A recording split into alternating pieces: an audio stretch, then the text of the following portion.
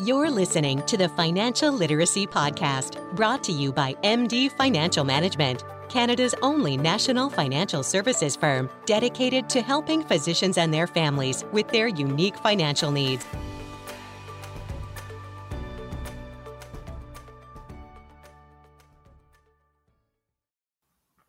Hello, listeners, and welcome back to another episode of the Financial Literacy Podcast.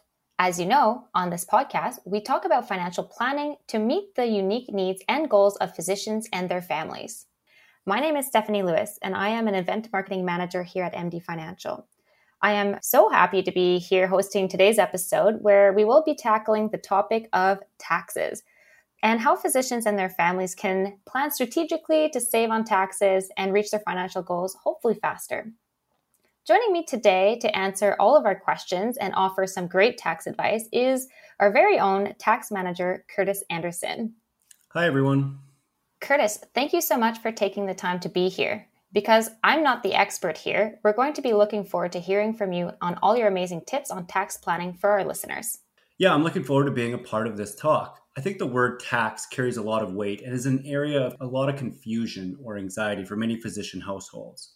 So I'm really excited to help ease some of that stress by bringing some useful tax saving and tax minimizing strategies to light for our listeners. Yeah, amazing. Well, let's jump right in then. We'll start by talking about the role that taxes play in the financial planning, particularly for physicians. For sure. Like I said, taxes can be confusing and overwhelming, and I think that stems mainly from a lack of understanding or access to resources. So right off the bat, if you're someone with these feelings when it comes to discussing or dealing with your taxes, I would recommend finding a financial advisor and an accountant that you trust to help you build that understanding and achieve your goals faster. If you prefer to do it yourself, MD's blog, Invested MD, has some great free tax guides to help steer you in the right direction. There are so many different kinds of income tax rules and so many factors that influence which taxes apply to your income, but there are many deductions, credits, and strategies that people can use to reduce the amount of tax they have to pay. An accountant, and more specifically, a tax accountant, will help you identify your goals and look for the tax strategies that fit those goals, along with helping you ensure that you have all the correct receipts, forms, and other paperwork to properly file your taxes and avoid any costly mistakes. And your advisor will be able to model the impact of those tax strategies on your financial plans. For physicians and those training to be physicians, so much of your experience around finance is unique. And the same applies for your taxes. Whether it's during med school, residency, or once you start practicing, there are ways to reduce your tax bill and put those savings towards your goals. And that's where MD Financial comes in with specialized guidance. We understand that physicians and their families have those unique needs, and so we've created that space and injected our expertise into resources, like this podcast, for physicians to learn how to effectively manage their finances with confidence. Yeah, that's exactly our goal here. Not just to tell physicians how to manage their finances, but really to guide them through the process so that they can make an informed decision that would benefit them not only now, but also in the long run. So that being said, let's go through each stage of a physician's journey and what they need to know about their taxes at each of those stages. So let's start from the very beginning. Let's start with med school. What should a medical student be aware of when it comes to their taxes? So if you're a medical student, you likely aren't working. So you might think you don't need to file an income tax return because you have little or no income. However, it may be worth filing anyway because there are a number of tax credits that you may qualify for that can reduce the tax that you pay. The first of these credits is the GST-HST credit. This credit is designed to offset the amount of GST or HST paid by those that earn a low or modest income. All you have to do to qualify for this credit is file your tax return, and the Canada Revenue Agency, or CRA, will issue your first payment on the first payment date after your 19th birthday. If you live in Quebec and are at least 18 years old, you can also access the Solidarity Tax Credit for low-income earners. As a student, you can also claim some of your school expenses to receive credits, including your tuition. Beyond just the actual tuition cost, this claim can apply to application fees, fees for use of school facilities like libraries or labs, even exam fees. For example, for med students specifically, your fees for the Medical Council of Canada qualifying exams are eligible. In Quebec, there is a separate but similar tax credit for your tuition and exam fees. Wherever you are studying, your school will have all the necessary information and forms for you to apply for these credits. Your student loans may also qualify for tax credits if you have already made payments towards them. Whether it's a loan under the Canada Student Loans Act or a similar loan through your province or territory, you can claim a 15% federal tax credit for the interest paid on your student loans. However, in April 2021, the federal government announced that Canada's student loans would be interest-free until March 2023. So the tax credit for interest paid on student loans may not apply to all students at the moment. Once again, there is also a different credit for those studying or living in Quebec, but it adds up to the same benefits as the federal credit. And both the tuition and interest credits, if you have them, can be carried forward to be claimed during a year where you have more taxes payable, and that credit could be a little more useful.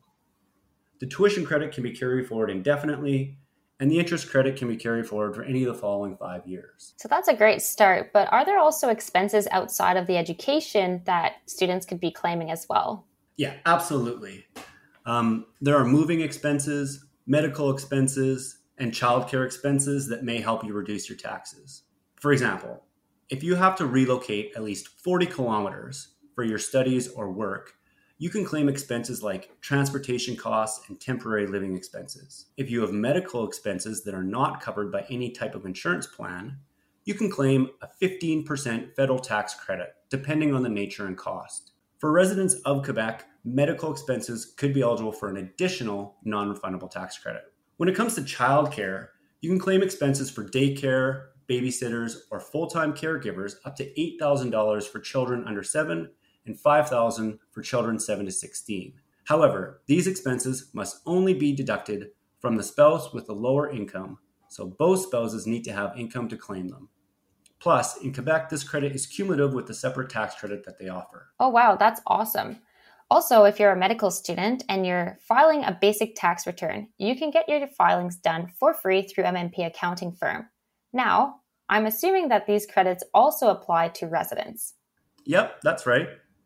Wow. Are there any unique expenses for residents that they can claim? Yeah, so remember that when you begin your residency, you will also begin to earn a salaried income. So you'll definitely be needing to file an income tax return during this time. This is also a great time to carry over some of those credits from med school if they are still within the time frame. But just like med school, provided that you meet all the requirements, your tuition and school fees, the interest on your student loans, and those moving and childcare expenses are all still eligible for credits and deductions during your residency. However, as a resident, you are also able to claim some new expenses you didn't have during med school, like fees for joining unions and associations. For example, if you paid a membership as part of the College of Physicians and Surgeons of your province or territory, and that's required for you to practice, generally that cost is deductible. There are a number of provincial residency associations that require you to pay dues, which could also be deductible. If you're ever unsure how to properly make a claim, a qualified tax specialist can help. Fantastic. And residents, just like med students, are able to get their income tax return done for free through MNP. And I guess this now brings us to when physicians transition to practice. Right. And this is where it gets a little more complicated, because depending on how you structure your practice and how you compensate yourself, how you file your income taxes and what you can claim may vary. Typically, when you earn a salary from your employer, your taxes will be automatically deducted from your paycheck. However, for self-employed physicians, it works a little bit differently. Usually, you bill the Provincial Ministry of Health using a fee-for-service system, then collect a blanket amount of funds, known as your gross clinical payment. This income must cover all your professional overhead, including your income, the income of any support staff, and all your business expenses. As a self-employed physician, you are responsible for calculating and remitting your personal income tax. And for incorporated physicians, you are responsible for your corporate tax return as well. So it's really important at this stage to be clear on what business expenses are eligible to be claimed in order to reduce your tax bill.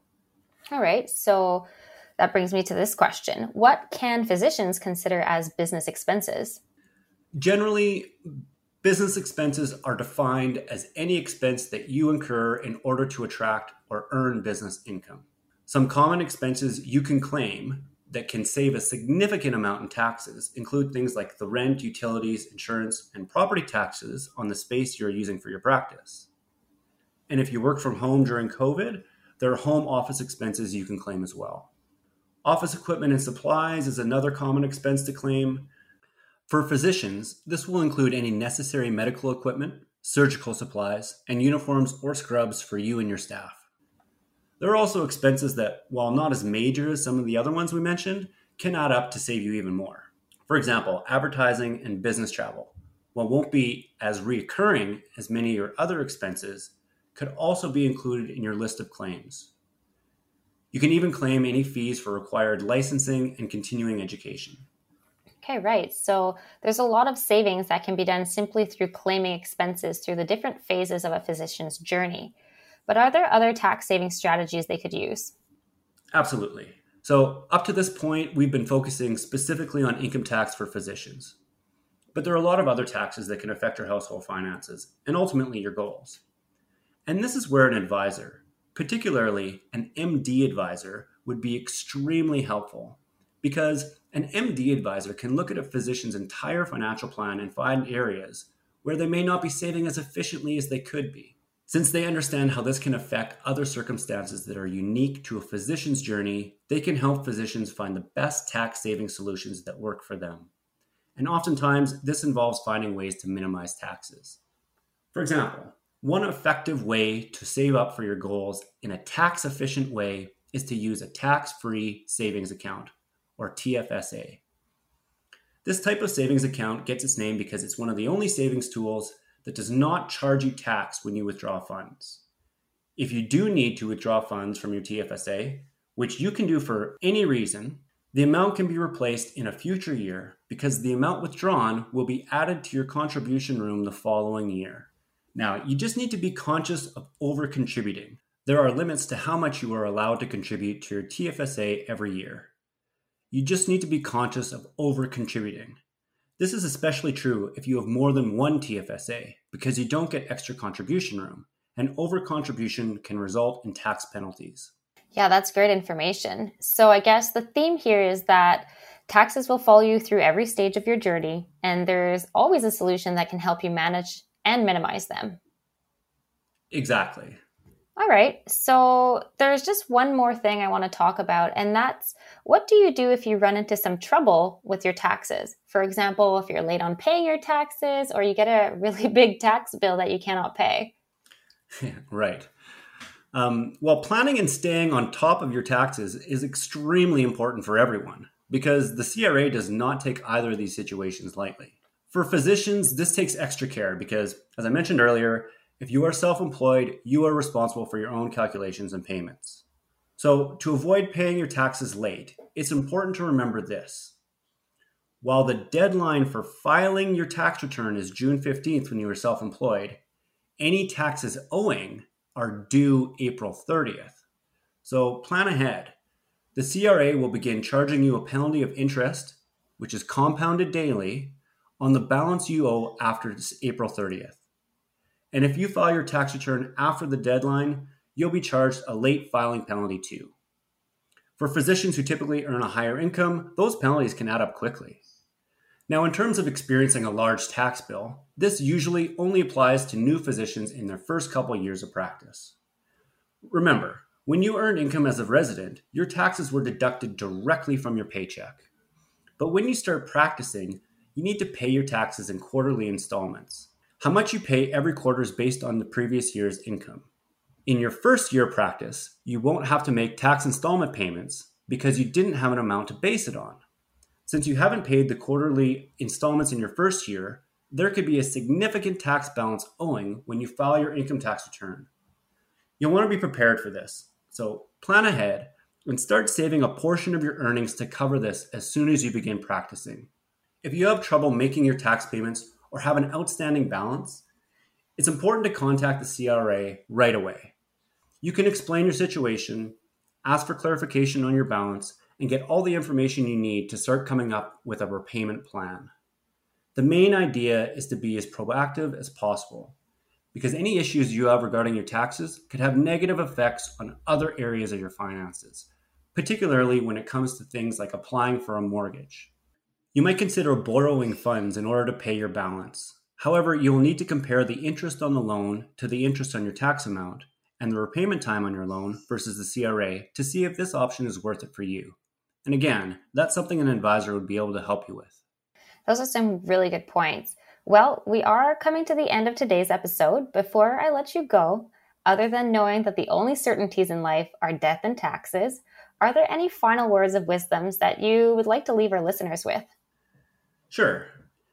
I know we've gone through a lot of tax talk today, and it can be overwhelming. Taxes can be tricky for anyone, let alone physicians who have their own unique circumstances and considerations to take on. So don't feel bad if you are still a little confused. We just want you to know what to expect and what to look out for so that you can prepare and avoid unnecessary missteps. More importantly, we want you to know where to go for help and guidance. Having a great accountant and a trusted advisor, like the advisors at MD, who understand your needs and have the necessary skills in managing finances, will help you stay on track. Whether it's managing your taxes or working towards your financial goals, trust the professionals to point you in the right direction and help you make the decisions that are best for you and your family. Great. This has been such an insightful chat. Curtis, thank you again for joining us today. It has been a real pleasure having you. Thank you. I've had a wonderful time. And thank you, listeners, for being with us. We hope you've enjoyed today's episode and learned something new that will help you out come tax time. Once again, my name is Stephanie Lewis. It has been a pleasure being your host today. Tune in next time where we will discuss the decision to incorporate your practice. Can't wait for you to join us again. Bye for now. This has been the Financial Literacy Podcast, brought to you by MD Financial Management. For more information or to speak to an advisor today, visit our website at md.ca.